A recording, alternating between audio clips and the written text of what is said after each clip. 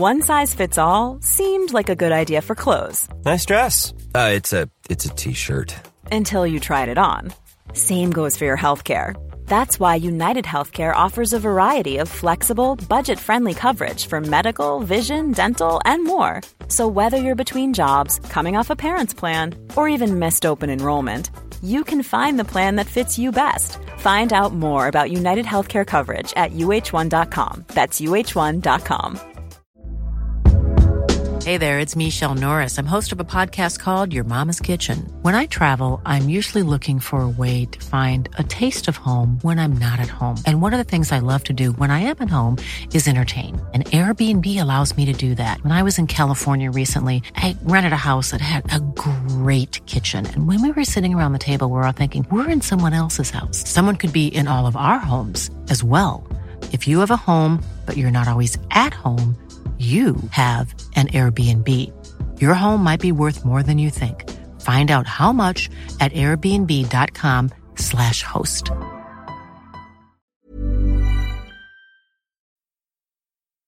Primero, Armand había sido gerente del Barça, el mejor que ha tenido el Barça en su historia, porque fue la persona que trajo a Johan Cruyff en el 73-74.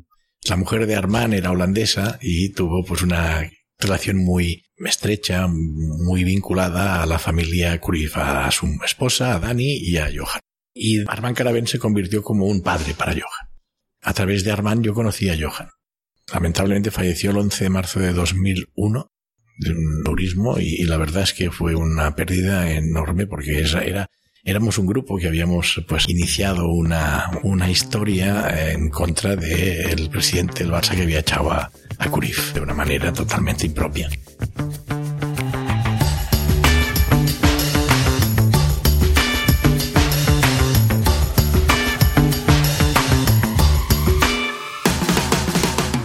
Hola, es Sebastián Alvarado. Bienvenido al Coffee and Football, un podcast de entrevista en profundidad a personajes influyentes dentro del mundo del fútbol. Incluye jugadores, exjugadores, dirigentes, directores de marca, personajes de la televisión deportiva y líderes de pensamiento. Esta es la primera entrevista en español, normalmente la hago en inglés, pero si les gusta, por favor, déjenme saber y lo vamos a seguir haciendo. Me pueden mandar un email al sebastian@coffeeandfootball.com. También estoy en Twitter, que es @coffeesfootball, o en Instagram, que es coffeeandfootball. Todo escrito en inglés. Así que bueno, ahí se la arreglan.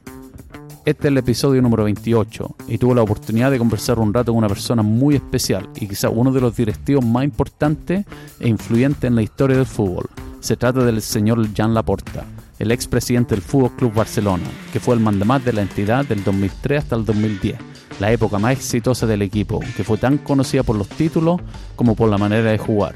Es una historia fascinante donde Joan nos cuenta de su vida, su trayectoria y cómo llegó hasta donde está. Entonces, espero que lo disfruten. Aquí está mi conversación con Joan Laporta.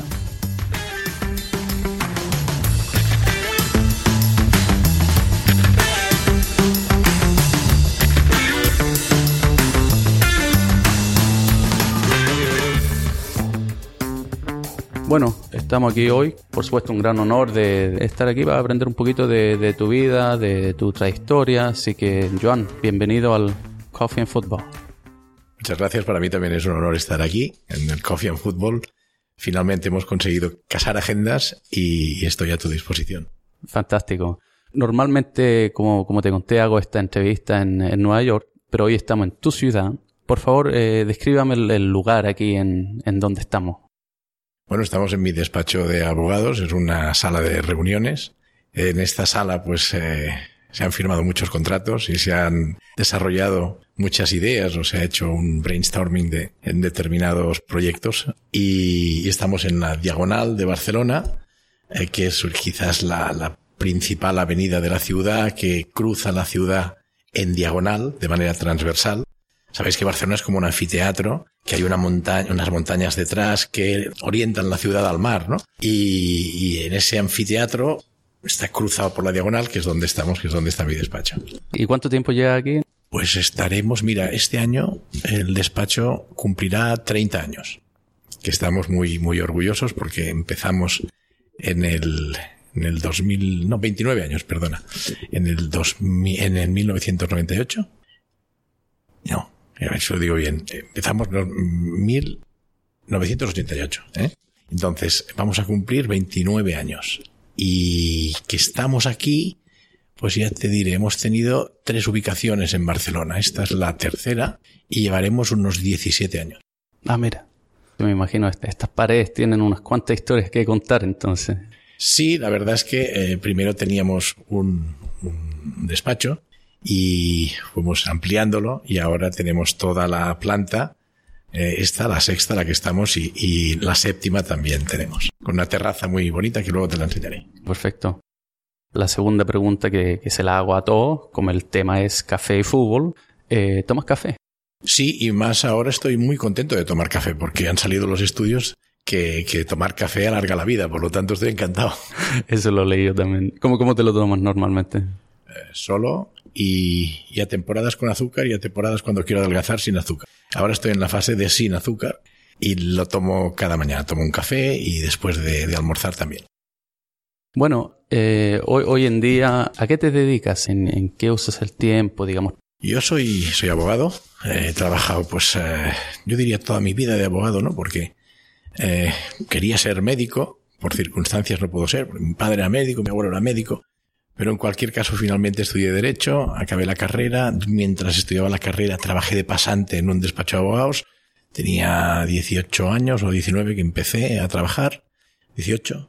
Y luego pues siempre he trabajado de esta magnífica profesión que me ha dado la oportunidad de diversificar mis actividades, porque el derecho tiene eso, ¿no? Yo soy abogado mercantilista, diríamos del corporate law, y aquí somos 14 abogados. Es un despacho multidisciplinar, tocamos prácticamente todas las disciplinas del derecho, y bueno, pero también me ha permitido a mí pues asumir responsabilidades en determinadas historias que forman parte de mi vida.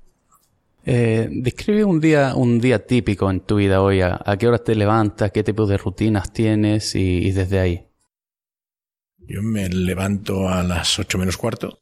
Típico desayuno en casa. El café me lo tomo aquí.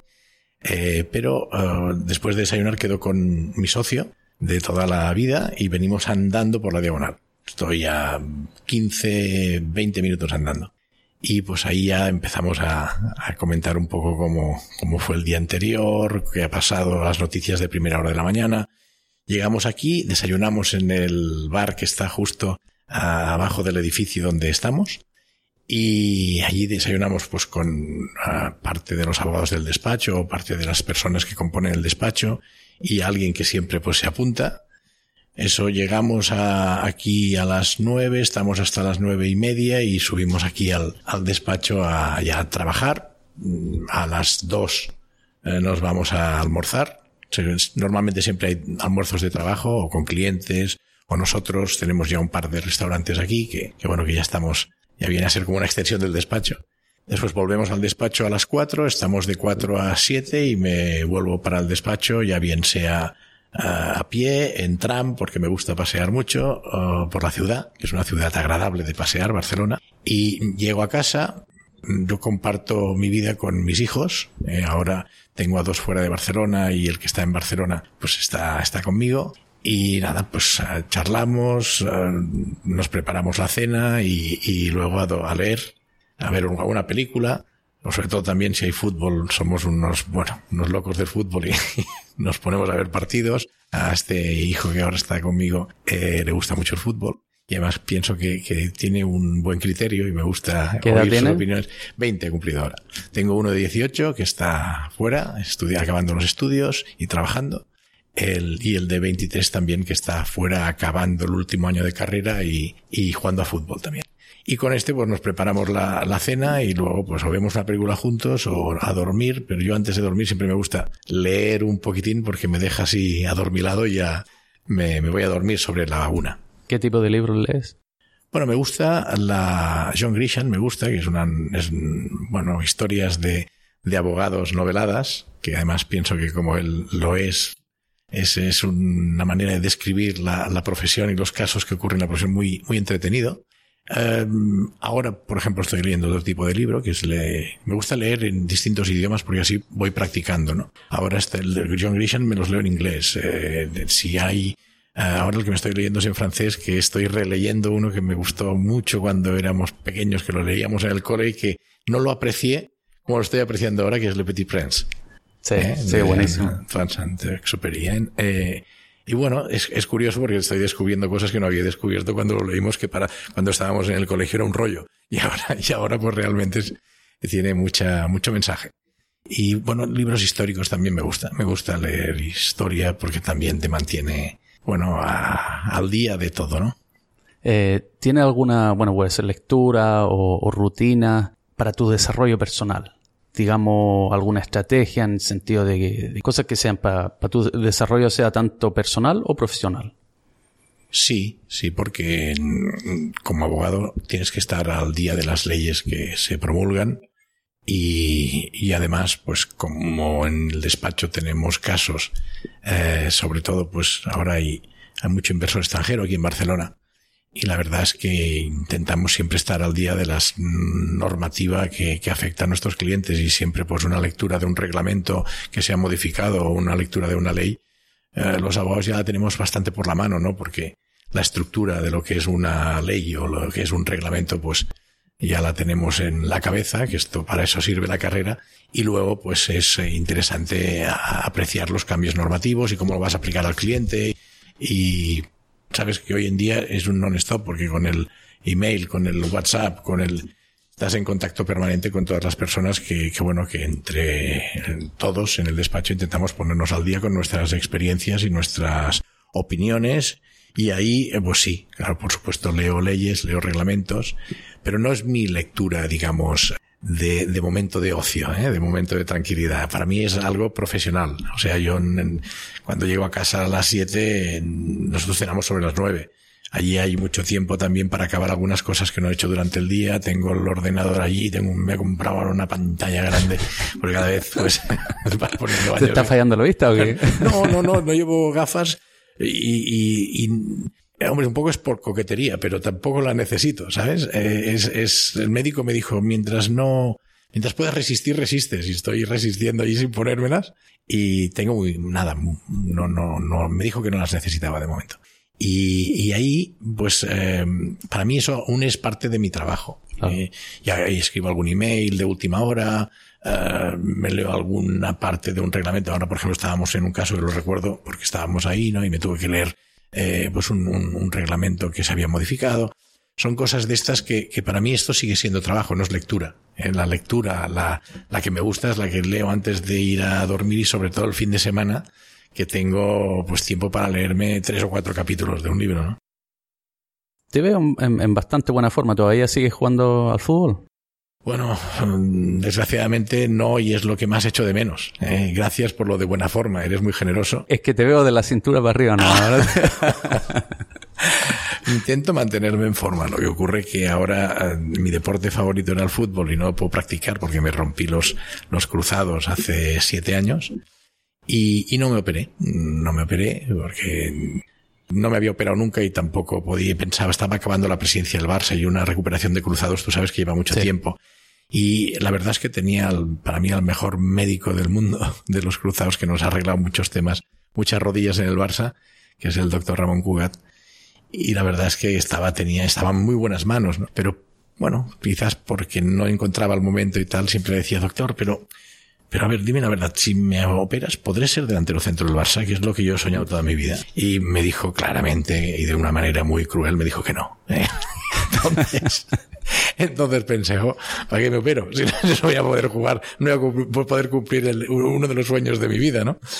Y además luego también pensaba que esto se lo dije un poco en coña, pero en el fondo lo pensaba, ¿no? Y digo, oye, ¿y si el anestesista resulta que es del Madrid o es del Español y me pone ahí más anestesia de la cuenta y se me quedan dormidas? Digo, bueno. Y de verdad, ¿de qué equipo es tu anestesista? Le preguntaba y hacíamos bromas con el doctor. Pero bueno, el caso es que no puedo jugar a fútbol porque tengo los cruzados rotos. Después resulta que sí que juego a pádel, procuro jugar a tenis porque no me representa un esfuerzo tan, digamos, competitivo como cuando juego a fútbol. Pero bueno, ya no puedo competir con juego por jugar y juego por ponerme un poquito en forma, ¿no? El golf también, que para mí, pues, más que un deporte es un entretenimiento. Y bueno, voy en bicicleta, me gusta nadar, cosas así ya de gente ya que va poniendo años. No, pero estás joven todavía de todas maneras, así que... Y bueno, y hablando de eso, y por supuesto que quiero volver al tema del Barça, pero también quería hablar un poco de cómo y cuándo empezó todo. Entonces, naciste en Barcelona el 29 de junio, que lo compartes con mi padre, Mira qué bien. que recién cumplió los 60. Mira qué bien. Así que lo acabamos de celebrar hace un par de semanas. Sí, yo he cumplido ahora 55, nací en el 62, un 29 de junio, como tu padre, y además mi santo es San Juan, por lo tanto yo soy verbenero, soy de la verbena de San Juan y de la verbena de San Pedro. Aquí ya sabes que se celebra la verbena de San Juan con cohetes y tal. Y antes también, cuando yo era pequeño, se celebraba de San Pedro. Y resulta que bueno, soy del 29 de junio, nací en Barcelona, digamos, en el seno de una familia extraordinaria que tenía, pues bueno, mi padre, mi madre, mis dos hermanos, tengo un hermano y una hermana. La hermana es la pequeña, el hermano es mediano y yo soy el mayor. Mi madre todavía vive, afortunadamente, mi padre falleció. Y que fue pues la persona, digamos, que nos educó en el barcelonismo y en el catalanismo. Y aquí pues, en el fondo, tuve la satisfacción de que él viera que mi padre era muy barcelonista, era muy culé. Quizás el que más culé que he conocido en mi vida. Y bueno, yo creo que tuvo satisfacción porque era un hombre que no expresaba mucho sus emociones, pero tuvo su punto de satisfacción de ver que yo acababa siendo presidente del Barça, ¿no? Yo me alegré más por él que por mí, porque realmente yo lo que quería era ser delantero. Yo quería ser delantero del Barça. Sí, que te dieron la no segunda había soñado nunca ser presidente. Bueno, estudié en un colegio de curas, que bueno, de ahí conservo todavía amigos, unos amigos muy buenos. Uno de ellos pues fue vicepresidente, dos de ellos han sido vicepresidentes míos cuando yo era presidente del Barça. Hemos compartido muchas historias en nuestras vidas. Me siento privilegiado porque me ha ayudado mucha gente y he tenido la suerte de encontrarme siempre a gente que merecía la pena, ¿no? Empezando por mis hermanos, siguiendo por mis amigos, siempre he tenido gente que bueno, en la que he podido confiar, en la que he podido pedir consejo, con la que he podido pues desarrollar iniciativas que luego pues algunas han salido bastante bien y estoy contento. Con el fin de conocer a la persona, Joan, un poquito más, ¿qué me puedes contar de la ciudad de Barcelona, de esos tiempos, de los años 60, entrando a los 70, y en qué manera te influyó? Yo nací en el Eixample, en el límite entre el Eixample y Gracia. Era un barrio pues de clase media aquí en Barcelona. Barcelona en esas épocas era una ciudad, claro, piensa que todavía era terminaba el franquismo, la dictadura. Yo recuerdo la tele en color, los nodos, cuando pues siempre salían noticias de qué pantano había inaugurado el caudillo, cosas de esas que van impactando, ¿no? Y en casa la lectura que hacíamos de estas noticias era desde una Cataluña una cultura que tenía anhelos de libertad y que miraba hacia Europa y que era más vanguardista y que por tanto éramos críticos con lo que se estaba viendo o con lo que estaba ocurriendo, ¿no? Eran los finales de la dictadura. Yo recuerdo que cuando falleció Franco, cuando murió Franco, que fue pues como lo alargaron mucho, hasta que un 20 de noviembre pues falleció, y me acuerdo que fuimos al cole. Yo tenía 13 años. No, perdona, era el 75, yo tenía, exacto, sí, tenía 13 años. Y recuerdo que el cole estaba cerrado y que todo el mundo estaba pues un poco a la expectativa de lo que iba a pasar, ¿no? Nosotros, claro, imagínate, un día que no teníamos cole, pues dijimos, a celebrar. Bueno, tampoco teníamos un punto de respeto porque era un poco impactante, ¿no? La gente ahí no estaba para bromas. Pero eran momentos, yo creo que muy importantes para la historia del Estado español y sobre todo también para Cataluña, ¿no? Porque fue la recuperación de los derechos y libertades. Y hubo como una transición que allí, pues claro, pues se podría hablar mucho de esa transición, pero el caso es que se pasó de una dictadura a una democracia, ¿no? Y bueno, entró modernidad, libertad, incluso en el Barça, pues ya a finales de esa época, en el 73-74, ya habíamos empezado, ¿no? Esa corriente de derechos y libertades. Con la llegada de Cruyff se notó mucho aquí en el Barça. Fue una persona y en Cataluña, en Barcelona, en Cataluña, que revolucionó todo lo que fue la ciudad y el país, ¿no? Y bueno, empezaron las manifestaciones en las calles, nosotros empezábamos a ser adolescentes, por lo tanto participábamos de todo ese momento histórico que estaba viviendo la ciudad y el país. La ciudad era una ciudad todavía, pues, como muy, siempre ha sido vanguardista Barcelona, ¿eh? Lo que ocurre que claro, era en blanco y negro, y empezó a desarrollarse. Luego, pues, quizás un momento histórico de la ciudad fue las Olimpiadas, que abrieron la ciudad al mar y la pusieron en el mapa del mundo. Y a partir de ahí yo creo que el modelo de ciudad que tenemos es una ciudad muy buena para vivir, y además, como está en Barcelona, está en Cataluña, que es un área industrial de negocio, economía productiva, empresarios, con pues una clase trabajadora también que ha sido de aquí y ha llegado siempre, la inmigración que ha ayudado también a que esta ciudad, este país se desarrolle. Pues bueno, era el concepto de ciudad, el mixto de que hay residencial con comercial y oficinas, pero todo por barrios, y todavía se mantiene una autenticidad de lo que es la ciudad, que yo creo que es lo que hace de Barcelona de las mejores ciudades para vivir y para visitar.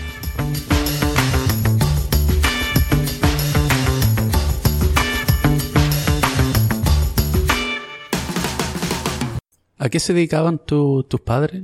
Mi padre era médico y mi madre sus labores, que se decía entonces, ¿no? Y cuando llegábamos del colegio estaba mi madre, que nos preparaba la merienda, el pan, vino y azúcar, el pan con chocolate, cosas que ahora ya pues quizás no se llevan, ¿no? Pero bueno, era eso. Nos poníamos a ver la tele, a estudiar y a dormir. Y mi padre, pues bueno, tenía su consulta como médico, era pediatra.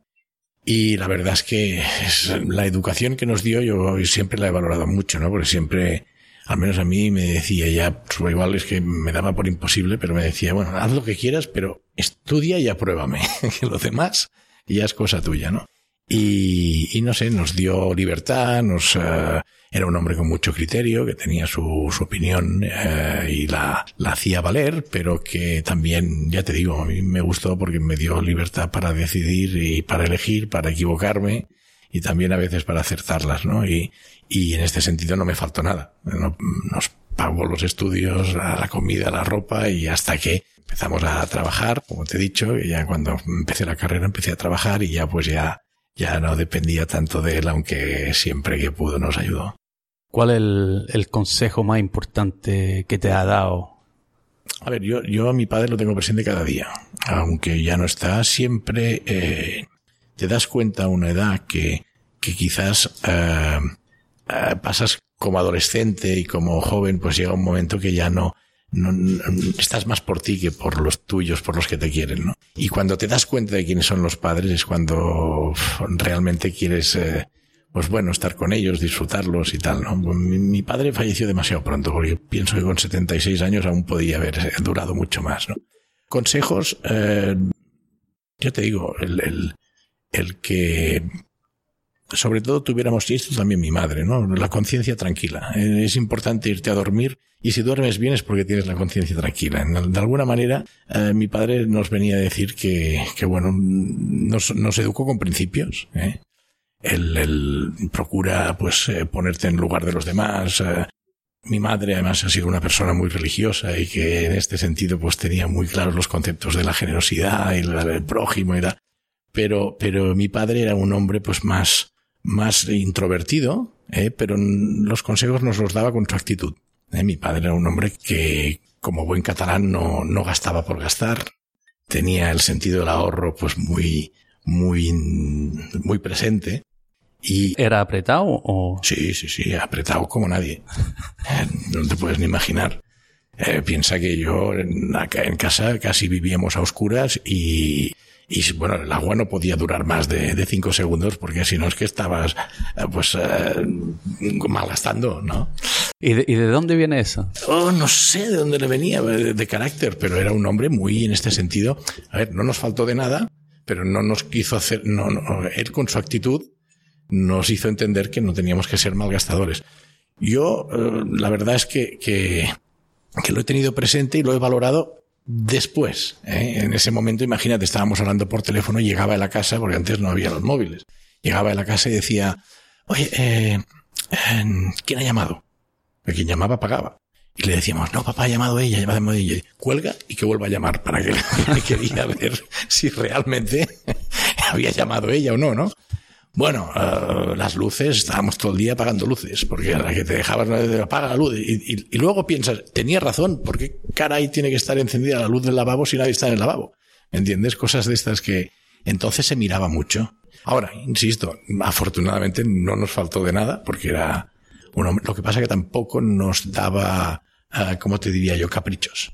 Los caprichos teníamos que convencer a mi madre que era más fácil, pero con mi padre ni uno. Y bueno, hablando de eso, esto me parece que lo leí, no me acuerdo si en tu libro por ahí, que bueno, que él también decía que no se debería gastar más de lo necesario porque se los llevaban las compañías grandes. Bueno, y que de la dictadura vivía de eso. Bueno, un poco la lectura que hacía era esta también, ¿no? Porque si estás malgastando o estás con la luz abierta, me decía que eres accionista de la compañía de la luz, porque si no, no se entiende que estés gastando por gastar, ¿no? Era un poco así, sí. ¿Fue obvio eso de elegir leyes como profesión? ¿O de dónde vino esa idea de meterte a estudiar leyes? Bueno, la verdad es que yo quería ser médico, pero era un poco rebelde. Y no era mal estudiante, pero un poco rebelde. Y el último curso ahí entonces era COU, cuando acababas el bachiller. Claro, yo 14 años a colegio de curas y de repente te ponen las chicas que iban a las dominicas. Imagínate, ese año fue un desmadre que acabó con mi expulsión del colegio. Yo era delegado de clase, pero fui expulsado. Y bueno, todavía me acuerdo de memoria la carta que mandaron a casa porque mi padre fue un cabreo.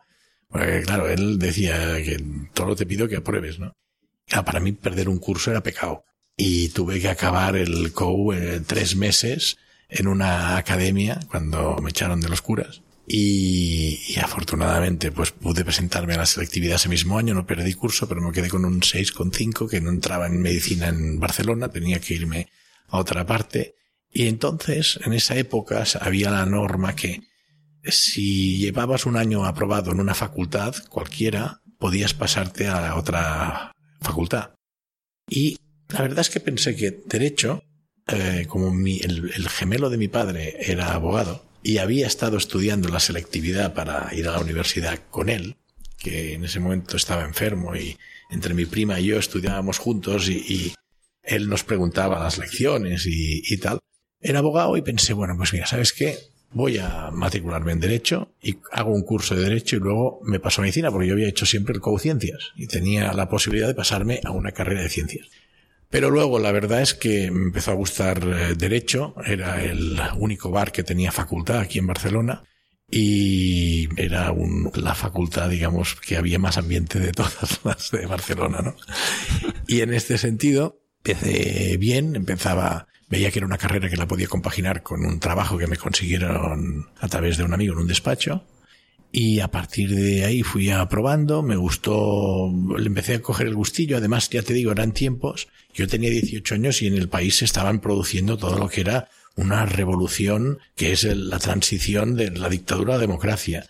Y eso pues en Derecho se vivía mucho, porque vivías además los dos lados, ¿no? Y había profesores que eran pues más abiertos y otros que todavía tenían pues reminiscencias del pasado y era muy interesante. La Facultad de Derecho era sobre todo pues a favor de todo lo que eran los derechos y libertades democráticas, ¿eh? Y teníamos derecho político y teníamos pues derecho administrativo, teníamos de hecho, aparte de las materias que son típicas del penal y el civil, pero había ahí en la Facultad de Derecho pues había pues también los grupos de estudiantes que eran de una tendencia, los de otra tendencia y se vivía mucho el momento histórico que estábamos viviendo. Y yo creo que eso me enganchó y después que una carrera bonita que te da también muchas salidas. Iba demorando en hacer el servicio militar porque entonces era obligatorio. Y bueno, y ahí estuve hasta que pedí prórrogas, hasta que ya no pude pedir ninguna más. Y yo hacía milicias, porque los que universitarios podíamos hacer milicias, que ibas para sargento o para alférez. Hicieron un sorteo aquí en Barcelona, porque soy de la quinta del baby boom, de los años 60, del 62, que pues se veía menos la tele y pues bueno, se incrementó el índice de natalidad y hicieron un sorteo porque había demasiada gente para entrar en Sant Climent de Sescebes, que era el cuartel que me tocaba en Cataluña, y vaya 15 personas de Barcelona, entre ellos yo, nos toca ir a Tenerife a hacer el campamento. O sea, imagínate que allí empezó ya mi periplo militar, porque estuve en Tenerife, luego estuve en la Academia de Caballería en Valladolid, después también tuve un problemilla y me pasaron a soldado raso, tuve que venir aquí al cuartel del Bruc, que le llamábamos Disneylandia, 6 meses en la caja de reclutas. ¿Por qué le llamaban así? Porque era como el castillo de Mickey Mouse. Si lo ves, el castillo del Bruc es espectacular. Y después, pues bueno, hice maniobras en Egipto y acabé la mili en Barcelona. Me dieron la blanca que decían y ya pues me licencié y ya está. Y luego al cabo de un par de años... ¿Cuánto tiempo lo hiciste entonces? Tardé, bueno, lo típico, un año. Claro. Un año, pero en distintos sitios, ¿no? Eran 3 meses aquí el campamento, luego 3 meses la academia, y luego, en lugar de ir a destino como oficial o suboficial, me fui a soldado raso porque, bueno... Te echaban de todas partes, sí. Un poquitín. A mí de curas y de militares me han echado, entonces es muy sintomático, ¿no? Pero ahí era un tema de disciplina y también pues era joven y que te encorsetaran de esa manera. Al cabo de 3 o 4 años creo que fue un abogado muy amigo mío y que hemos sido socios y que también ha estado medio en política y tal, y conseller de la Generalitat, fue el ponente de la ley que abolió el servicio militar obligatorio en España, que yo creo que tengo todo el respeto por la institución militar y después con el tiempo tienes también respeto por lo que es la religión y la iglesia y las personas que hay buena gente en todos lados y hay más buena gente que mala gente en todos lados, ¿no? Pero creo que era importante que a nadie le obliguen a hacer cosas que pues por lo que sea no las quiere hacer, y evidentemente tenemos derechos y obligaciones que cumplir, pero hay algunas que pertenecen más a una cuestión pues moral o de principios, y quien quiera pues hacer el servicio militar ahora lo puede hacer profesional y además salen muy bien preparados, es como una carrera universitaria, ¿no? Por lo tanto pero en esos momentos que eran momentos de máxima evolución y mucha testosterona, pues era difícil que no se encorsetaran. ¿Eres una persona religiosa? Creo en Dios, me gusta estar tranquilo de conciencia, en la conciencia pues procuro asimilarla a unos principios, a unos valores. Mi madre, ya te digo, es muy religiosa y nos ha educado que somos cristianos católicos, apostólicos y romanos. Pasa que en este sentido, no es que sea un practicante, voy el día de Navidad a misa, pero siempre que voy a un entierro o voy a una boda, si es una boda religiosa o así, procuro comulgar y bueno, es la religión en la que hemos estado educados, ¿no? Y respeto a todas las religiones, vaya por delante, porque lo importante es, yo pienso que estar tranquilo de conciencia y eso, tener principios. Procuro ser optimista a la hora de analizar las situaciones, y el tener valores, el tener principios te hace sentir mejor también. Entonces, después de la educación y el servicio militar, ¿cuál fue el primer trabajo?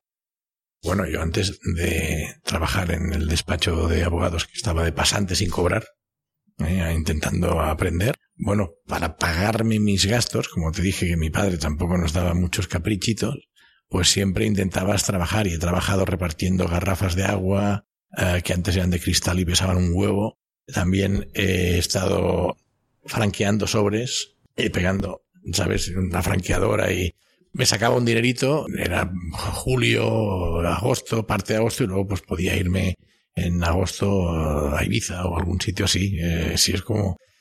Y luego pues después de trabajar en el despacho, que ya era más serio, en el sentido de que iba aprendiendo mi profesión, cuando terminé la carrera con un amigo que aún los conservo, montamos el despacho. Y sigo pues desde entonces, era 1988, exacto. Así que, bueno, casi toda la carrera entonces trabajando para ti mismo en un sentido. Sí,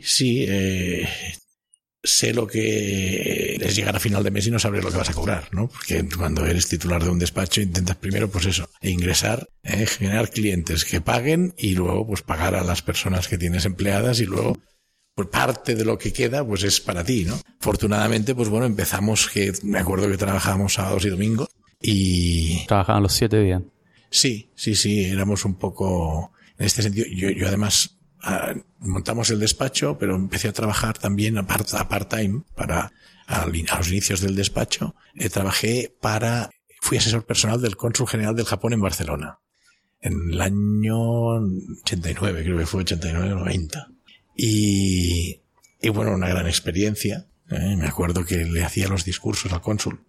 Porque siempre estaba inaugurando, había una inversión japonesa impresionante. El 85% de la inversión japonesa en España estaba concentrada en Cataluña y cada día el cónsul inauguraba una fábrica o inauguraba pues alguna historia relacionada con inversores japoneses. Y ahí pues yo era su asesor personal y le preparaba los discursos, me acuerdo.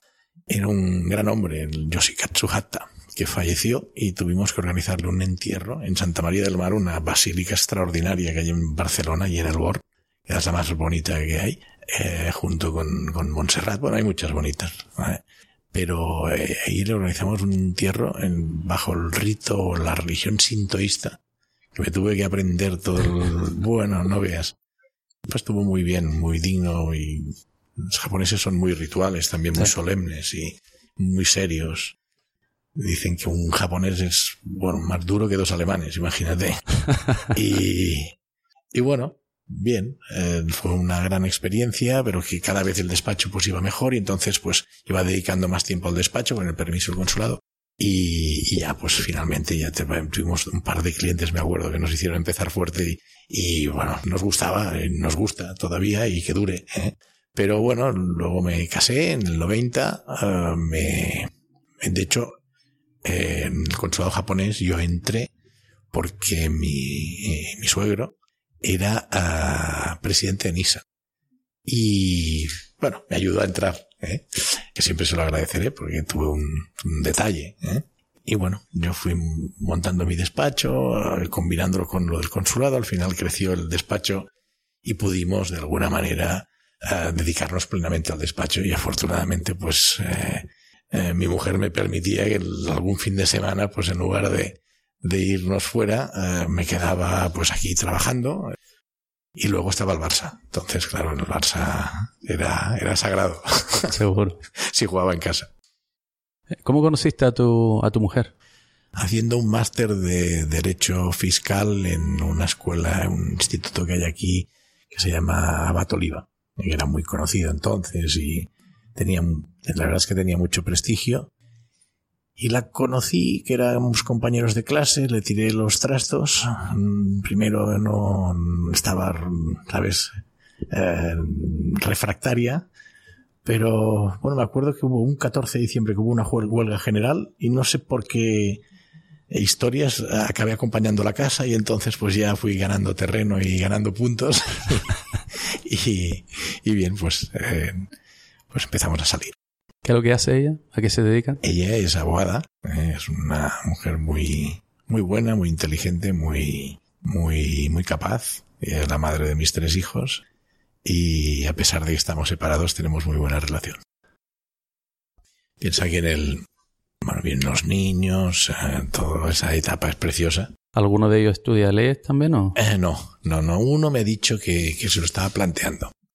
Pero ahora está en una crisis existencial, ¿sabes? Y está ahí que no sabe por dónde ir en estos momentos.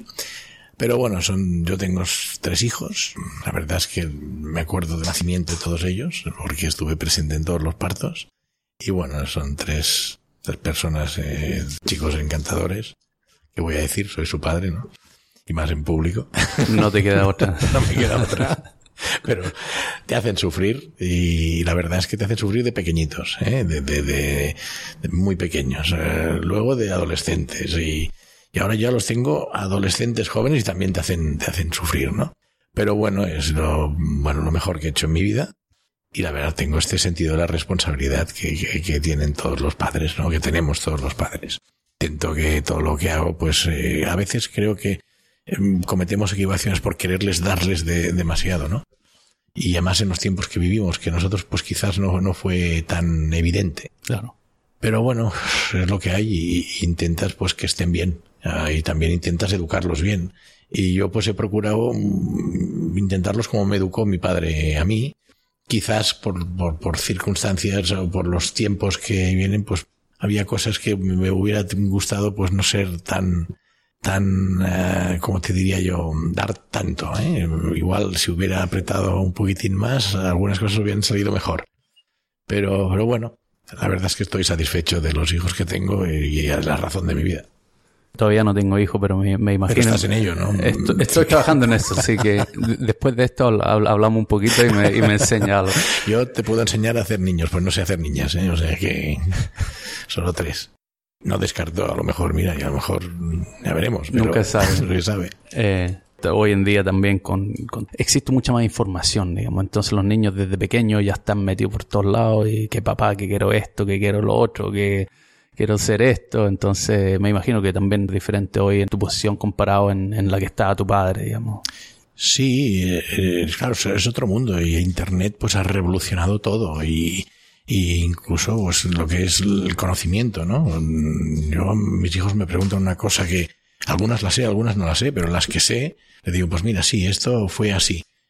Y ves que están comprobando en Internet si lo que le he dicho es, pues sí, tienes razón. Y digo, hombre, ¿qué te pensabas que te estaba, ¿me entiendes? Te estoy diciendo que es eso, no dudes.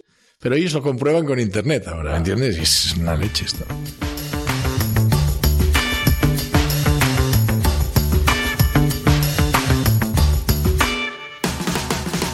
Otra cosa también que me interesó cuando lo leí es que siempre te han interesado y por lo que parece te han influido personas históricas como Gandhi o como Che Guevara. ¿En qué sentido te han influido o inspirado, digamos? En el caso de Gandhi porque le leí la biografía. Pero me impresionó, por ejemplo, mucho más Gandhi que la de Napoleón, que también la había leído. Y Gandhi pues impresiona, cuando lo lees pues te llega. Y además pues coincidió que hubo una película que no sé si ganó Oscars, pero que estuvo muy bien hecha, y leyendo el libro y la película pues fue un personaje histórico. Cuando me preguntan digo, hombre, lo de la no violencia está muy bien, y la lucha empleando la no violencia es una buena estrategia, es un buen consejo y además pues es muy de una dignidad extraordinaria. Pienso que sí, claro, hay personajes, una vez pues vas acumulando experiencias. Por ejemplo, la vida de Jesucristo es apasionante. La vida de Gandhi es también impresionante. Hay personas que sí, que te marcan. Y bueno, otra persona, claro, que te influyó mucho, que quizás fue la primera persona que dijo que tiene todas las virtudes para un día ser el presidente del Barcelona, fue Armand Carabén. Para los que no lo conocen, ¿quién es y por qué fue tan importante en tu vida? Porque Armand Carabén Armand había sido gerente del Barça, el mejor que ha tenido el Barça en su historia, porque fue la persona que trajo a Johan Cruyff en el 73-74. La mujer de Armand era holandesa y tuvo pues una relación muy, muy estrecha, muy vinculada a la familia Cruyff, a su esposa, a Dani y a Johan. Y Armand Carabén se convirtió como un padre para Johan. Entonces pasó el tiempo y a través de Armand yo conocí a Johan. Y con Armand él era mayor que yo, lamentablemente falleció el 11 de marzo de 2001, de un aneurismo, y la verdad es que fue una pérdida enorme porque éramos un grupo que habíamos pues iniciado una historia en contra del presidente del Barça que había echado a Cruyff de una manera totalmente impropia. Y Armand era miembro de ese grupo, se nos llamábamos Alafán Blau. Para mí Armand era la trompa del Alafán, porque tenía una clarividencia y una inteligencia extraordinaria. Y bueno, no sé si por lo que sea, él vio que yo podía. Me decía siempre, escolta, plantéatelo, porque creo que él tenía experiencia dentro del Barça. Yo era un aficionado que estaba cabreado porque habían echado a Cruyff, ¿me entiendes? Y como abogado veía cosas que estaban haciendo que no me gustaba. Y hicimos un estudio de las cuentas del Barça y vimos que nos estaban engañando. Y a partir de ahí se hizo una oposición muy constructiva. Yo creo que muy ilustrada, también te he de decir, porque nos basábamos en hechos, estudios de la economía del club, estudios de los estatutos del club. Y Armand era el líder de ese grupo, que por el tema que tratábamos, era una moción de censura, pues yo también me fui erigiendo un poco como el líder del grupo, ¿no? Y tenía la suerte de tener a Armand, que para mí era una persona íntegra, una persona con un sentido del humor extraordinario. Era un padre para Johan, y a la vez a mí fue un consejero y un amigo, bueno, excelente. Entonces, hablando de tu vinculación con el Barcelona, que me parece profesionalmente, digamos, empezó por ahí al fin de los 90. ¿Cómo recuerdas, digamos, tu primera vinculación, la primera interacción en el sentido más profesional? Bueno, nosotros un 11 de diciembre del 1997 decidimos interponer un voto de censura contra el presidente de entonces, que era el que había echado a Cruyff. Y en ese tiempo era Núñez, ¿no? Sí, que luego acabó en la cárcel. Condenado. Y en este sentido, que nosotros como muy culés no queríamos tocar el tema deportivo, porque claro, tú quieres que el Barça gane, pero además ves que el presidente está haciendo cosas que no está bien. Es una contradicción complicada de llevar, pero como culés no queríamos hablar del tema deportivo porque queríamos que el Barça ganara, por supuesto. Y ahí interpusimos un voto de censura que tuvo éxito, en el sentido de que nosotros, que éramos nada comparados con el potencial que tenía Núñez y los suyos, pues... Y cuando dicen nosotros, ¿quiénes formaron parte de ese grupo? Armand Caravent, Alphonse Goday, que luego también fue vicepresidente, Tony Ford, que falleció, luego estaba también Toni Viñas, estaban una serie de culés, personas, la mayoría de nosotros éramos profesionales liberales que teníamos esa inquietud de que no queríamos que continuara un presidente que estaba llevando el club con una falta de cultura democrática evidente, con una falta de transparencia en la gestión y que además, pues, de una manera impropia había sacado a Cruyff, que nos había dado como jugador y como entrenador los años más gloriosos de la historia del club. Para la primera Copa de Europa, toda una serie de ligas, y además era cómo jugaba el Barça, y nosotros éramos muy cruyffistas y nos inspirábamos en esa manera de jugar y esa manera de entender el club y esa manera de terminar con un victimismo que no nos gustaba, nos hizo ganadores. Y la fuerza que tenía Johan es que hizo como una revolución y creó una corriente de personas que compartíamos pues sus manera de pensar, sus principios, su actitud ante la vida. Era un alma libre y estábamos en tiempos de, digamos, apertura democrática y de recuperación de las libertades y derechos civiles, y resulta que el Barça estaba evolucionando a la inversa, ¿no? En lugar de democratizarse, estaba con una persona que no, para nosotros no actuaba como debía actuar. Ahí éramos un grupo que luego, pues afortunadamente, nos presentamos a unas elecciones y tuvimos la suerte y la habilidad de ganarlas, ¿no? Y le daban más o menos un 0%. Un 0% de posibilidades de ganar, es la vida. Había aquí un establishment muy, muy fuerte, que nosotros representábamos el cambio auténtico, representábamos un poco la modernidad, la revolución, quizás de ahí el Che Guevara, ¿sabes? ¿Y qué pasa? Que además estábamos convencidos de lo que decíamos, porque ya veníamos de la época de la Lafan Blau, que digamos que era la lucha por cambiar la situación que había, ¿no? Desde la lucha, desde la calle, por decirlo de alguna manera, que era del socio de a pie. Y a partir de ahí, nos daban 0%, porque creo que hicimos una campaña muy buena. Tuve a unas personas extraordinarias que lo hicieron muy bien. Yo creo que transmití bien el mensaje. Que además cuando uno ha elaborado su propio mensaje le es más fácil transmitirlo, ¿no? Y ganamos, y en ese momento hasta la fecha fuimos el presidente más votado en la historia del Barça hasta ese momento, y nos daban 0% de posibilidades de ganar, ¿no? Pero nosotros estábamos convencidos de que ganábamos, y hasta que finalmente los periódicos cambiaron de tendencia, porque era evidente de que lo veíamos, ¿no? Teníamos esa percepción. Los socios venían a la sede en masa. Creábamos, yo creo, muy buenas sensaciones con nuestro mensaje y y la proximidad que teníamos pues con los socios era una evidencia de que íbamos a sacar un buen resultado y nosotros estábamos convencidos de que ganábamos. ¿Cuáles fueron realmente, digamos, las claves para ganar? Porque con tan poca, digamos, fe o chance de ganar, como decía la gente, entonces, ¿cuáles fueron las claves? ¿Qué es lo que fue lo que ustedes implementaron que era totalmente diferente a lo que existía? Nosotros representábamos el cambio auténtico, porque había algunos que era como el cambio lampedusiano, que decían que lo iban a cambiar todo, pero ya solo por las personas que eran era imposible que lo cambiaran todo. Y nosotros pues representábamos una entrada de aire fresco, de modernidad, de profesionalidad, porque además le dimos a la campaña un toque muy .com.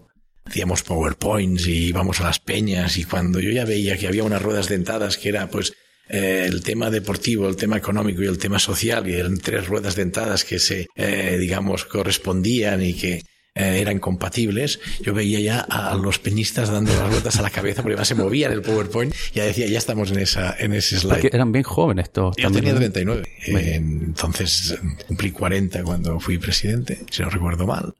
Y bueno, todos éramos de ese perfil, incluso algunos más jóvenes, había alguno mayor que nosotros, pero la media éramos 40 años, ¿no? Piensa que 40 años en el Barça, cuando siempre los presidentes habían sido pues de más edad, era una revolución, y yo creo que aquí los medios de comunicación que dominaban todo esto y que de alguna manera dominaban el Barça a través de personas interpuestas, pues no lo veían bien, porque representaría un cambio de verdad. De hecho, ellos ya intentaron, cuando llegué, me dijeron que bueno, nos tienes que dar las noticias 5 minutos antes que los demás, porque entonces nosotros te ayudaremos y tal, y eso pues no lo acepté.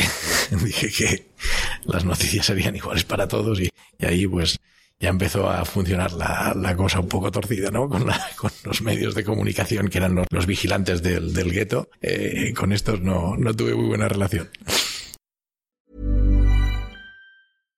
If you're looking for plump lips that last, you need to know about Juvederm lip fillers. With Juvederm Volbella XC and Juvederm Ultra XC, your lip look, whether it's subtle or bold, can last up to 1 full year with optimal treatment and no additional maintenance. Find a licensed specialist and see if it's right for you at Juvederm.com today. That's JUVEDERM.com. Add fullness to lips in adults over 21 with Juvederm Volbella XC or Juvederm Ultra XC. Do not use if you have severe allergies or a history of severe allergic reactions, or if you're allergic to lidocaine or the proteins used in Juvederm. Tell your doctor if you have a history of scarring or taking medicines that decrease the body's immune response or that can prolong bleeding. Common side effects include injection site redness, swelling, pain, tenderness, firmness, lumps, bumps, bruising, discoloration, or itching. As with all fillers, there's a rare risk of unintentional injection into a blood vessel, which can cause vision abnormalities, blindness, stroke, temporary scabs, or scarring. For full, important safety information, visit Juvederm.com. When you're ready to pop the question, the last thing you want to do is second-guess the ring. At BlueNile.com, you can design a one-of-a-kind ring with the ease and convenience of shopping online. Choose your diamond and setting. When you find the one, you'll get it delivered right to your door. Go to BlueNile.com and use promo code LISTEN to get $50 off your purchase of $500 or more. That's code LISTEN at BlueNile.com for $50 off your purchase. BlueNile.com, code LISTEN. Hablando por el lado de management, que ustedes implementaron un estilo totalmente nuevo, algo que quizá en el mundo del fútbol apenas se había visto, que ahora lo siguen otros clubes y tal. Entonces, ¿cuáles fueron los componentes y cuáles fueron esas técnicas, digamos, de management que implementaron ustedes?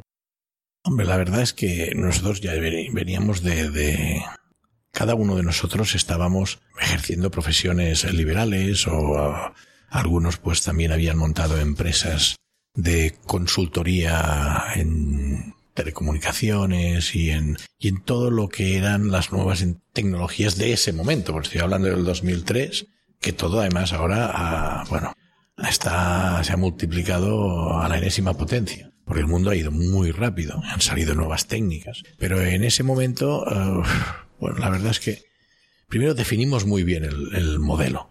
Teníamos una idea muy clara, que a partir del Más que un Club, pues nosotros teníamos que ir desgranando todo este modelo, un estilo genuino de jugar al fútbol. Por lo tanto, en el tema deportivo, como éramos profesionales, delegamos en los que para nosotros sabían más que nosotros, que ese acto de humildad cuando eres muy futbolero no es fácil de hacer. Y los que no lo hicieron no continuaron, porque, a mi entender, debíamos delegar en los profesionales, porque todos nos creemos que sabemos jugar al fútbol. Yo lo he jugado, decían que no lo hacía mal, me creo que sé algo de fútbol, pero tuve la suerte de ver fútbol con Cruyff, con Rijkaard, con Guardiola, con Chiqui, con Gentencat en ese momento.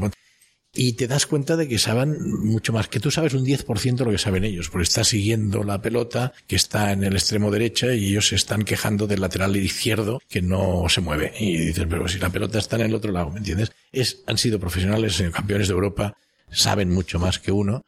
Y en eso lo teníamos claro, en el tema deportivo, delegar en los profesionales, y la decisión que tomamos, pues bueno, la hicieron buena las personas que designamos, ¿no? En el caso de Rijkaard, en el caso de Guardiola, y además que teníamos al consejero áulico que era Johan Cruyff, que como amigo me daba unos consejos extraordinarios, y teníamos a Chiqui Beristain, que hizo un trabajo extraordinario. Después teníamos muy claro que teníamos que apostar por la gente de casa, el talento que teníamos en casa, que se había, digamos, dejado de lado. Y era una manera de hacer el club viable y sostenible, ya no solo en el terreno deportivo, ¿no? De la forma de jugar, sino también en el terreno económico. Porque la inversión era mucho menor que si íbamos al mercado a comprar. Después teníamos un modelo en el que la identidad del club, que era un club catalán de Barcelona, abierto al mundo, y sabíamos que tenemos aficionados en todas las partes del mundo, ya sea en Chile, ya sea en Suecia, ya sea en España, en Japón, teníamos socios en Japón, teníamos que ser en este caso globales.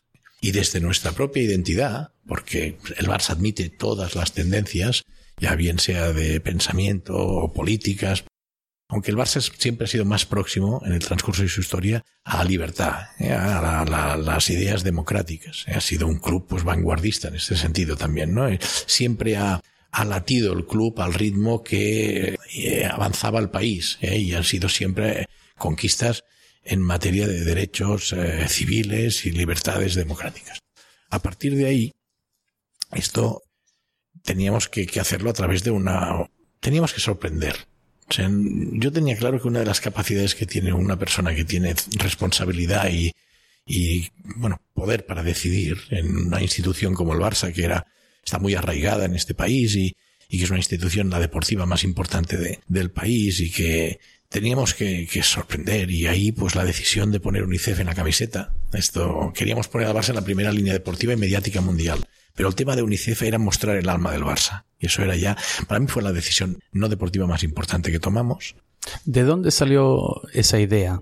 Bueno, porque, solamente para aclarar las cosas, cuando ustedes entraron el club estaba en deuda total. Sí, el club estaba en una situación económica, financiera, que todas las pólizas dispuestas, la tesorería a cero, los bancos a cero, teníamos que pagar las nóminas y no había dinero. Por lo que sea, nos dejaron un club que estaba con una situación económica muy complicada. ¿Por qué? Porque lleva 5 años sin ganar nada. Y esto, un club pues como el Barça, es difícil de resistir, porque entonces se va resintiendo la economía.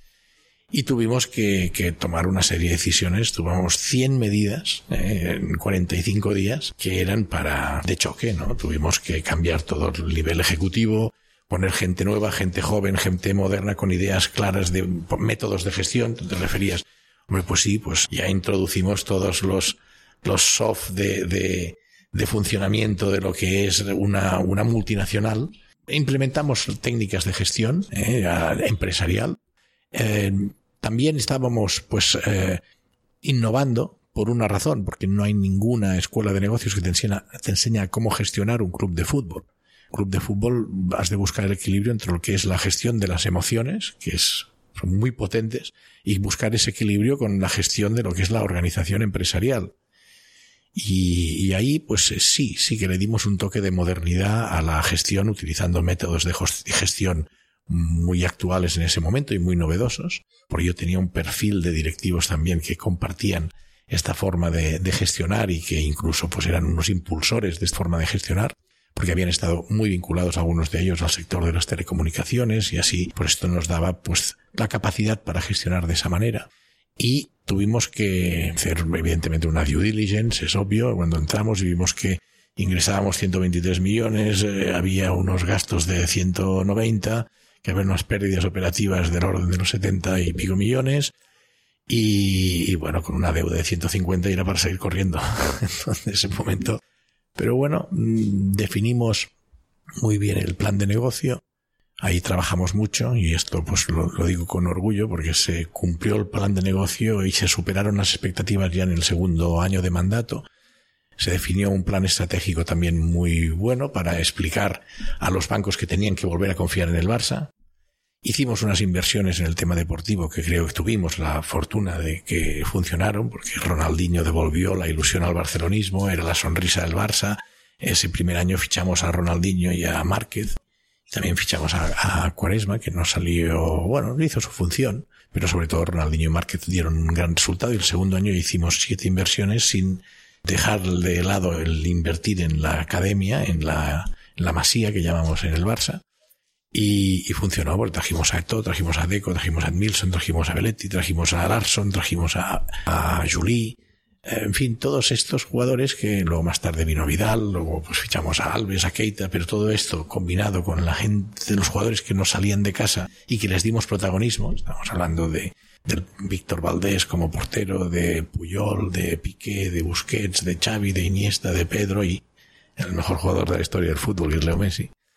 Y bueno, todo esto fue yo creo que tuvimos la capacidad para gestionar de una manera moderna, responsable y profesional el club, y a la vez tuvimos suerte porque fue la convergencia de todos los astros que nos salieran esa generación de jugadores extraordinarios y que además convergieran todos en un mandato de unas personas que éramos un error del sistema, porque nos decían que si éramos demasiado jóvenes, que además pues teníamos parte de la prensa, digamos, la más carpetobetónica, la teníamos en contra, la más conservadora, y porque nosotros pues eso, éramos un cambio auténtico y no nos escondíamos de que éramos un cambio auténtico, y hicimos pues una pequeña revolución. Finalmente los bancos a final de año ya empezaban a confiar en nosotros.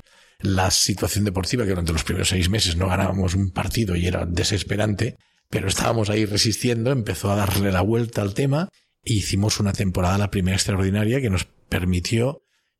No ganamos la liga, pero yo ahí siempre dije que estuvimos hasta a punto. La verdad es que hicimos la segunda vuelta espectacular. Empezó a funcionar toda la maquinaria, la inversión en el tema deportivo empezó a dar sus frutos económicos, la fidelidad de los socios nos permitieron incrementar el número de socios. Habíamos generado, pues yo creo, ilusión, habíamos generado unas expectativas que se empezaban a cumplir, la gente estaba entusiasmada. La verdad es que la fractura social que había cuando llegamos conseguimos darle la vuelta, revertirla, incrementamos el número de socios, el número de aficionados en todo el mundo.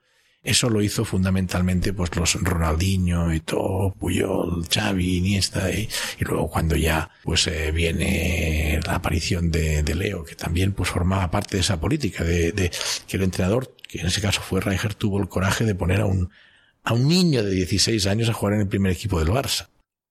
Y fue, yo recuerdo, extraordinario, porque lo que ya hizo Leo cuando subió al primer equipo en su primer partido, que fue en un estadio Dragao allí en Portugal, pero luego hubo un camper que jugó contra la Juve, en esa Juve que jugaba Ibrahimovic, ¿sí? Y ya acuerdo que Fabio Capello ya dijo, oye, yo quiero fichar a este chaval. Fue espectacular lo que hizo. ¿Cuál es tu, digamos, primera memoria de Messi? Con 14 o 15 años que debería tener, porque a mí me gustaba mucho ir a ver el fútbol base. Me gusta el deporte, me gusta el fútbol y me gusta el Barça. Entonces, para mí era un privilegio ser presidente del Barça. Pues me gustaba jugar los martes y los viernes con los veteranos, que me dejaban jugar con ellos, y después me gustaba ir a ver el fútbol base porque pues personas que tenía yo en la directiva y que eran los que también les gustaba más el fútbol, estaban muy conectados con el fútbol base, el Barça Athletic y tal, y me gustaba ver ese fútbol. Y recuerdo ir a un partido que salió Leo en la segunda parte, o faltando 20 minutos, y metió 4 goles. Pero jugaba igual que ahora, pero era más pequeñito. y claro, en el fútbol base ya se iba diciendo de que este chico es espectacular. Veremos cómo evoluciona, porque ya te digo que era pequeñito, pero bueno, él se ha sacrificado pues mucho y ha conseguido su talento natural, porque la gracia de Leo es que tiene un talento natural. Hay algunos que tienen mucho mérito porque se han de esforzar. Leo se ha de esforzar también y parece que no, pero es una persona muy profesional y que sabe cuidarse muy bien, y esto lo ha aprendido con el transcurso del tiempo.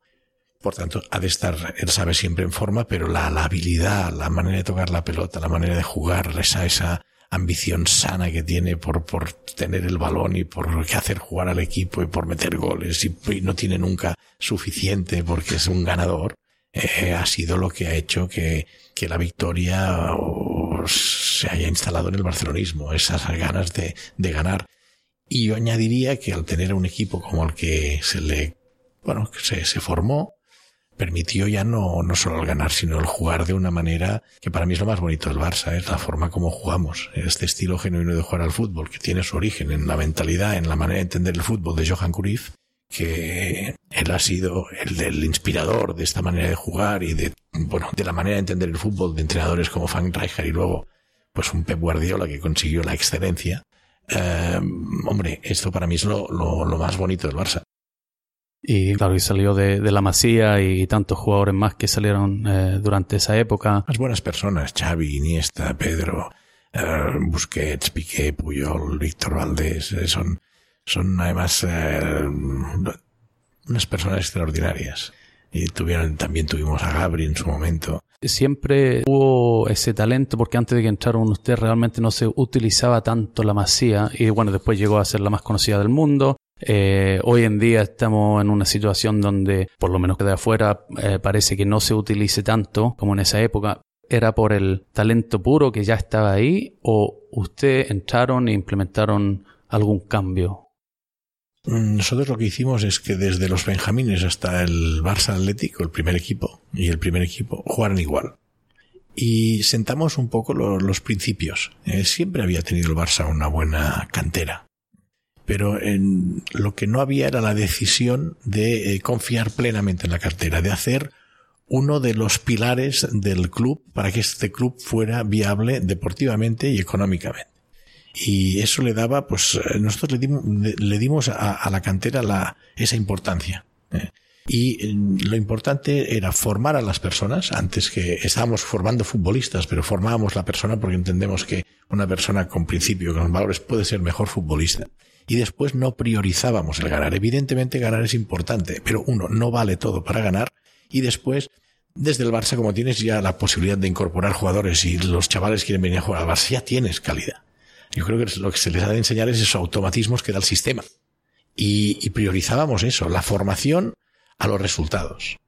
En este sentido, es un poco la mentalidad cruyffista, ¿no? Que no hemos sido resultadistas. O sea, priorizábamos el jugar bien al fútbol, que si somos los que jugamos bien, que jugamos mejor, ya acabarás ganando. Por regla general, en un periodo de tiempo, ganas más que pierdes si eres el que practica el mejor fútbol, ¿no? Y yo creo que sentamos una serie de principios, pusimos a las personas adecuadas que funcionaron muy bien, que ya te digo, las instituciones las hacen las personas.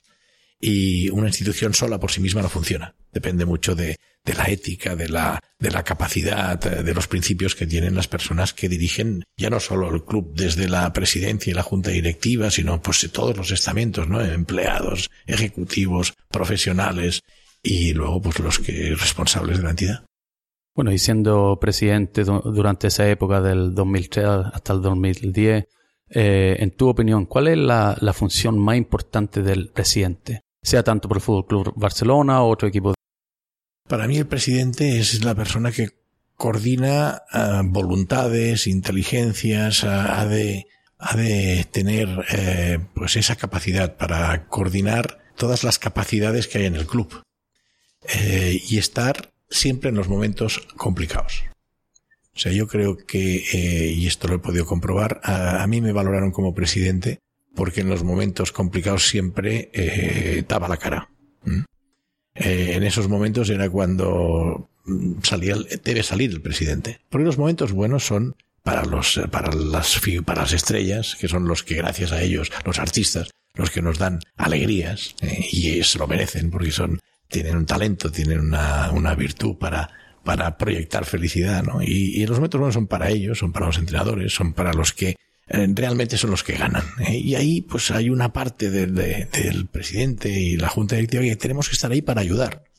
Pero además somos unos privilegiados porque pues, el club se beneficia de las victorias, de los éxitos deportivos, y nosotros pues como responsables pues también de alguna manera pues podemos estar satisfechos, ¿no? De que se han hecho bien las cosas. Pero para mí otra cualidad de un presidente tiene que ser la capacidad para sorprender. Y a mí me gustó el tomar la decisión de UNICEF, porque realmente creía que tantos años que teníamos Virgen la camiseta no podíamos de alguna manera poner una marca comercial. Piensa que vinieron muy buenas ofertas. Y yo en la Junta tenía gente pues muy capaz y que entiendo que ahí había un debate interno porque algunos querían aceptar esas ofertas porque eran 20 millones por temporada, por 5 años.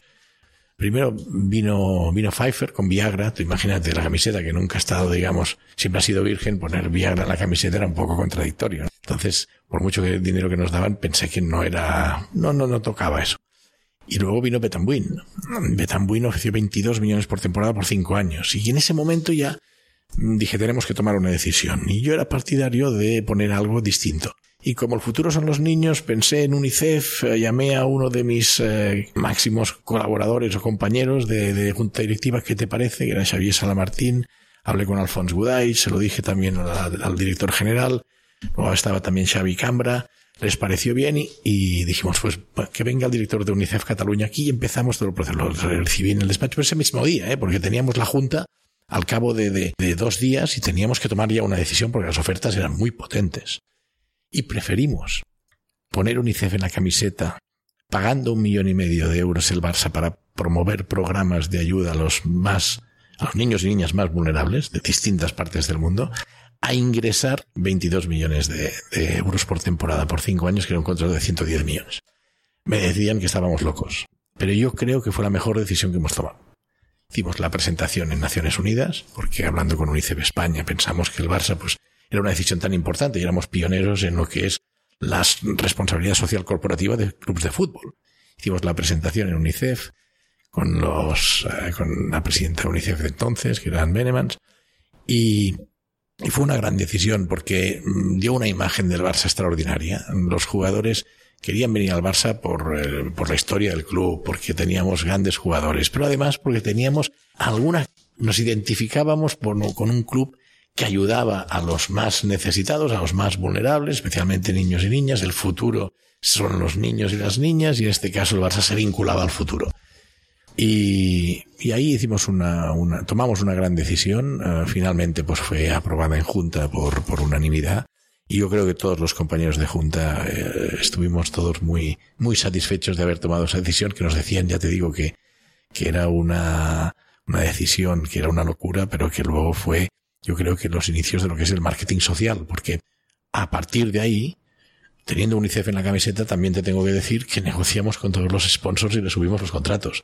Porque teniendo UNICEF, estar al lado de UNICEF les hacía buenos a todos ellos. Entonces, creo que esto fue una muy buena decisión en todos los sentidos. Y yo creo que también al hincha también le da un poquito de credibilidad al club, porque nos habían metido lo de mes que un club y después hicieron este tipo de contrato que no era lo típico, digamos. Piensa que si decimos que somos más que un club, tenemos que demostrarlo de alguna manera. Y eso ahí marcábamos la diferencia o este punto de sensibilidad que ha de tener un club de fútbol que tiene la capacidad para llegar a mucha gente.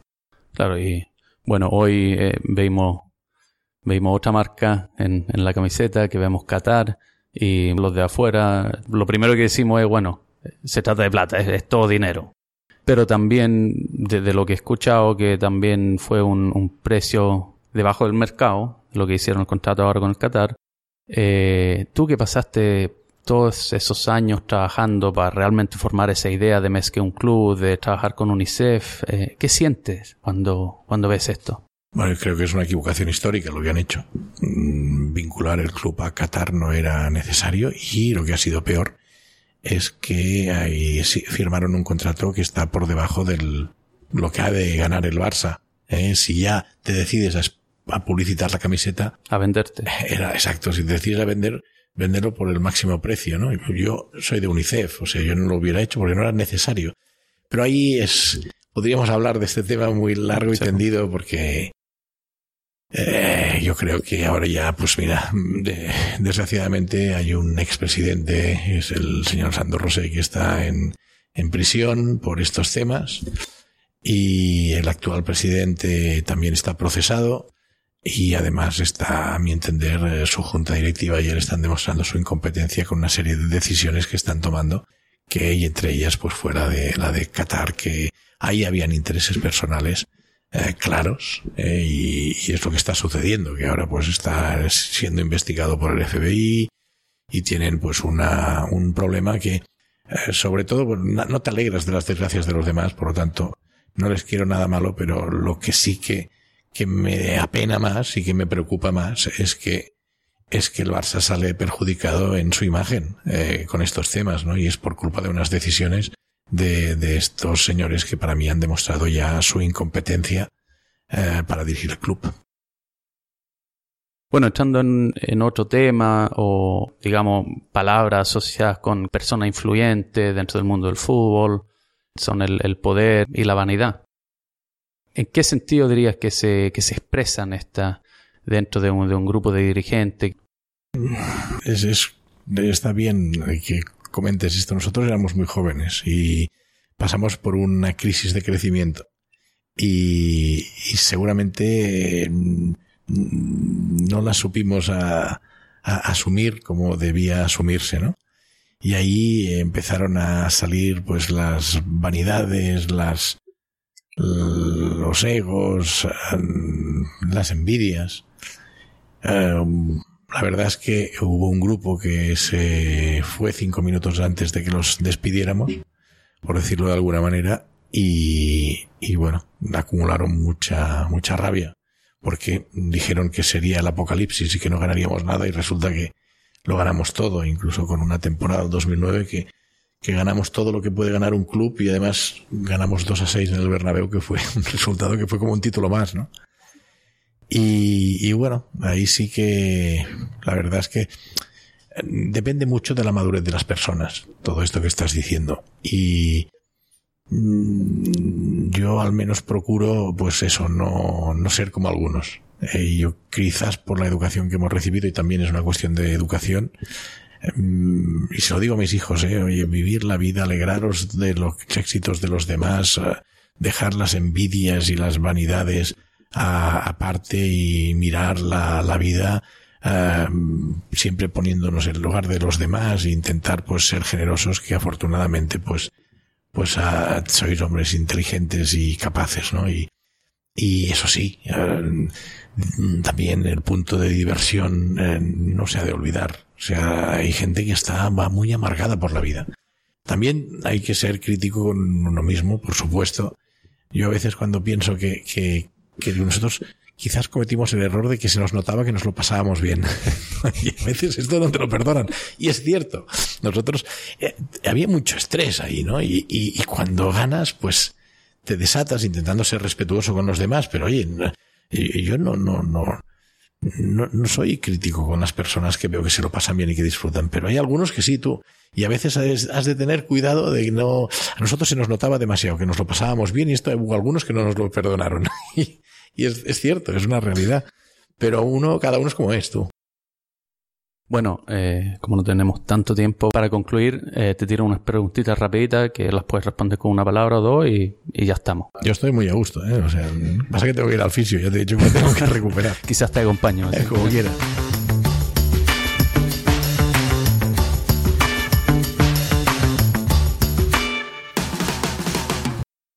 El momento más memorable de tu carrera.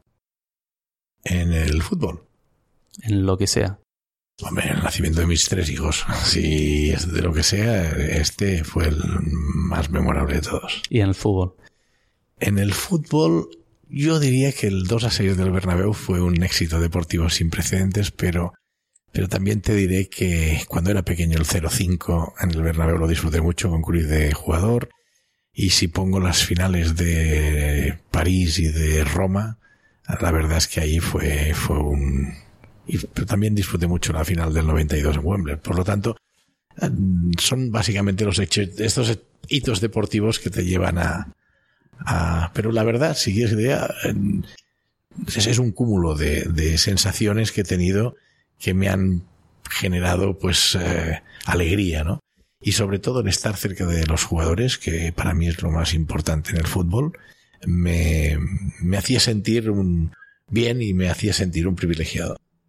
¿El negocio más importante que ha hecho?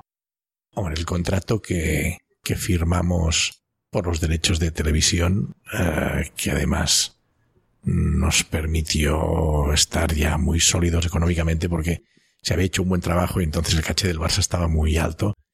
Pero te diré que las negociaciones que tuvimos para renovar el contrato con Nike, que además hicimos porque fueron muy complejas, y conseguimos que Nike pagara a la fundación del Barça 50 millones a razón de 10 millones por año para desarrollar programas de ayuda a los más necesitados. Esto fue una buena negociación.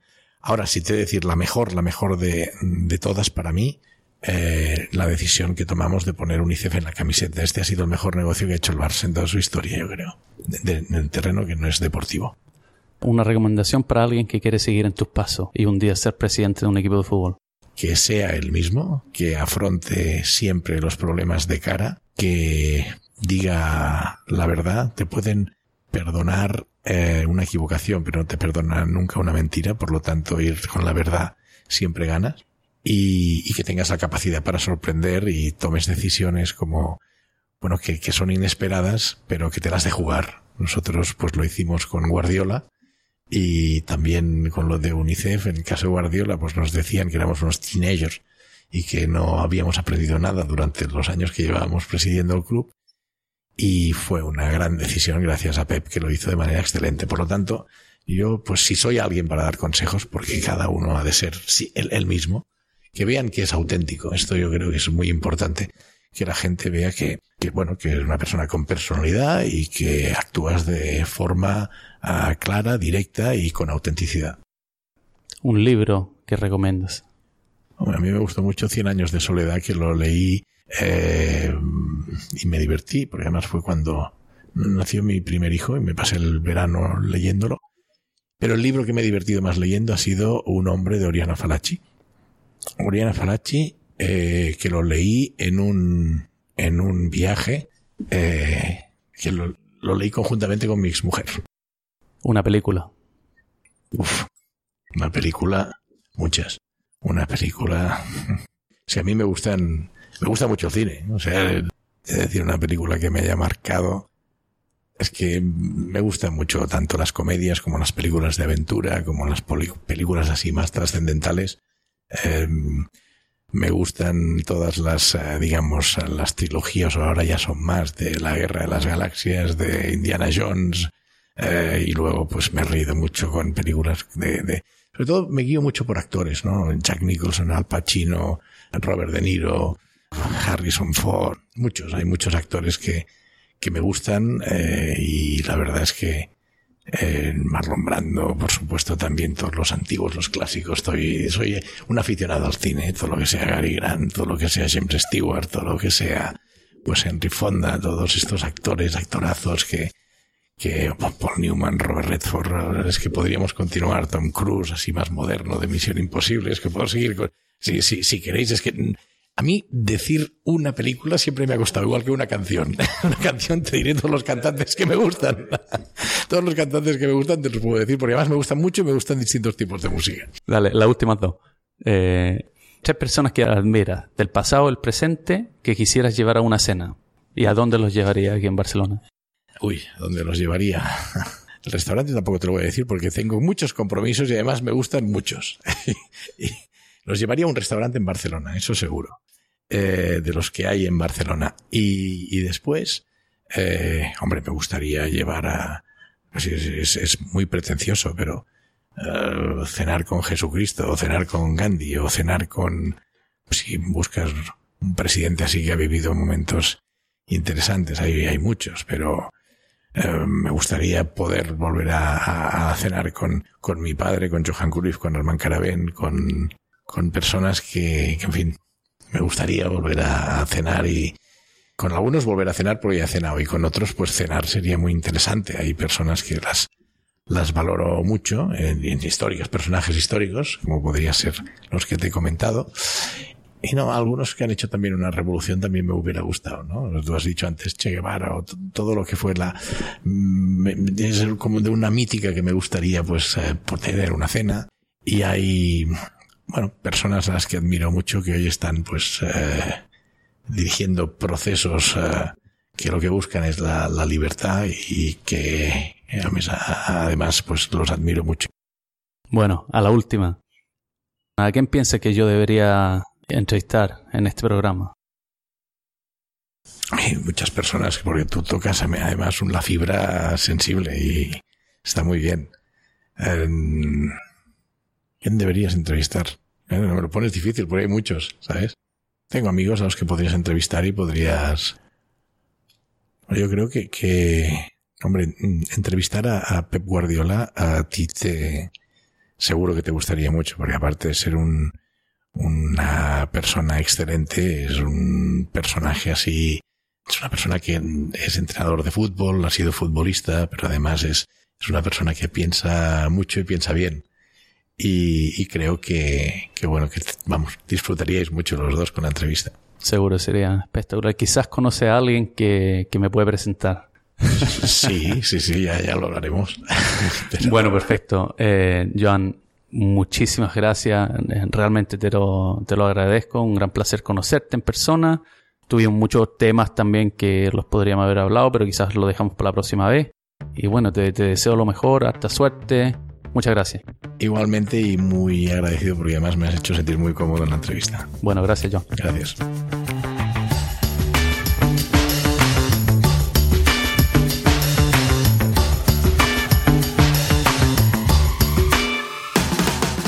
Muchas gracias por escuchar. Por cualquier comentario, crítica o ideas que tenga, ponte en contacto.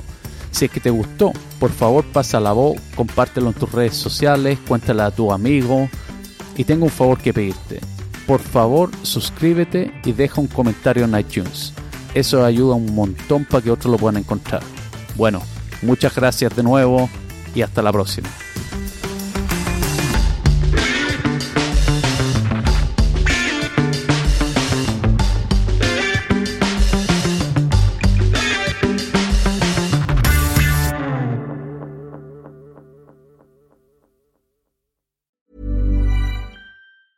Hi, I'm Daniel, founder of Pretty Litter. Did you know cats tend to hide symptoms of sickness and pain? I learned this the hard way after losing my cat, Gingy. So I created Pretty Litter, a health monitoring litter that helps detect early signs of illness by changing colors, saving you money and potentially your cat's life. Pretty Litter is veterinarian developed, and it's the easiest way to keep tabs on your fur baby's health right at home. Go to prettylitter.com and use code ACAST for 20% off your first order and a free cat toy. Terms and conditions apply. See site for details. Hey, it's Paige DeSorbo from Giggly Squad. High quality fashion without the price tag. Say hello to Quince.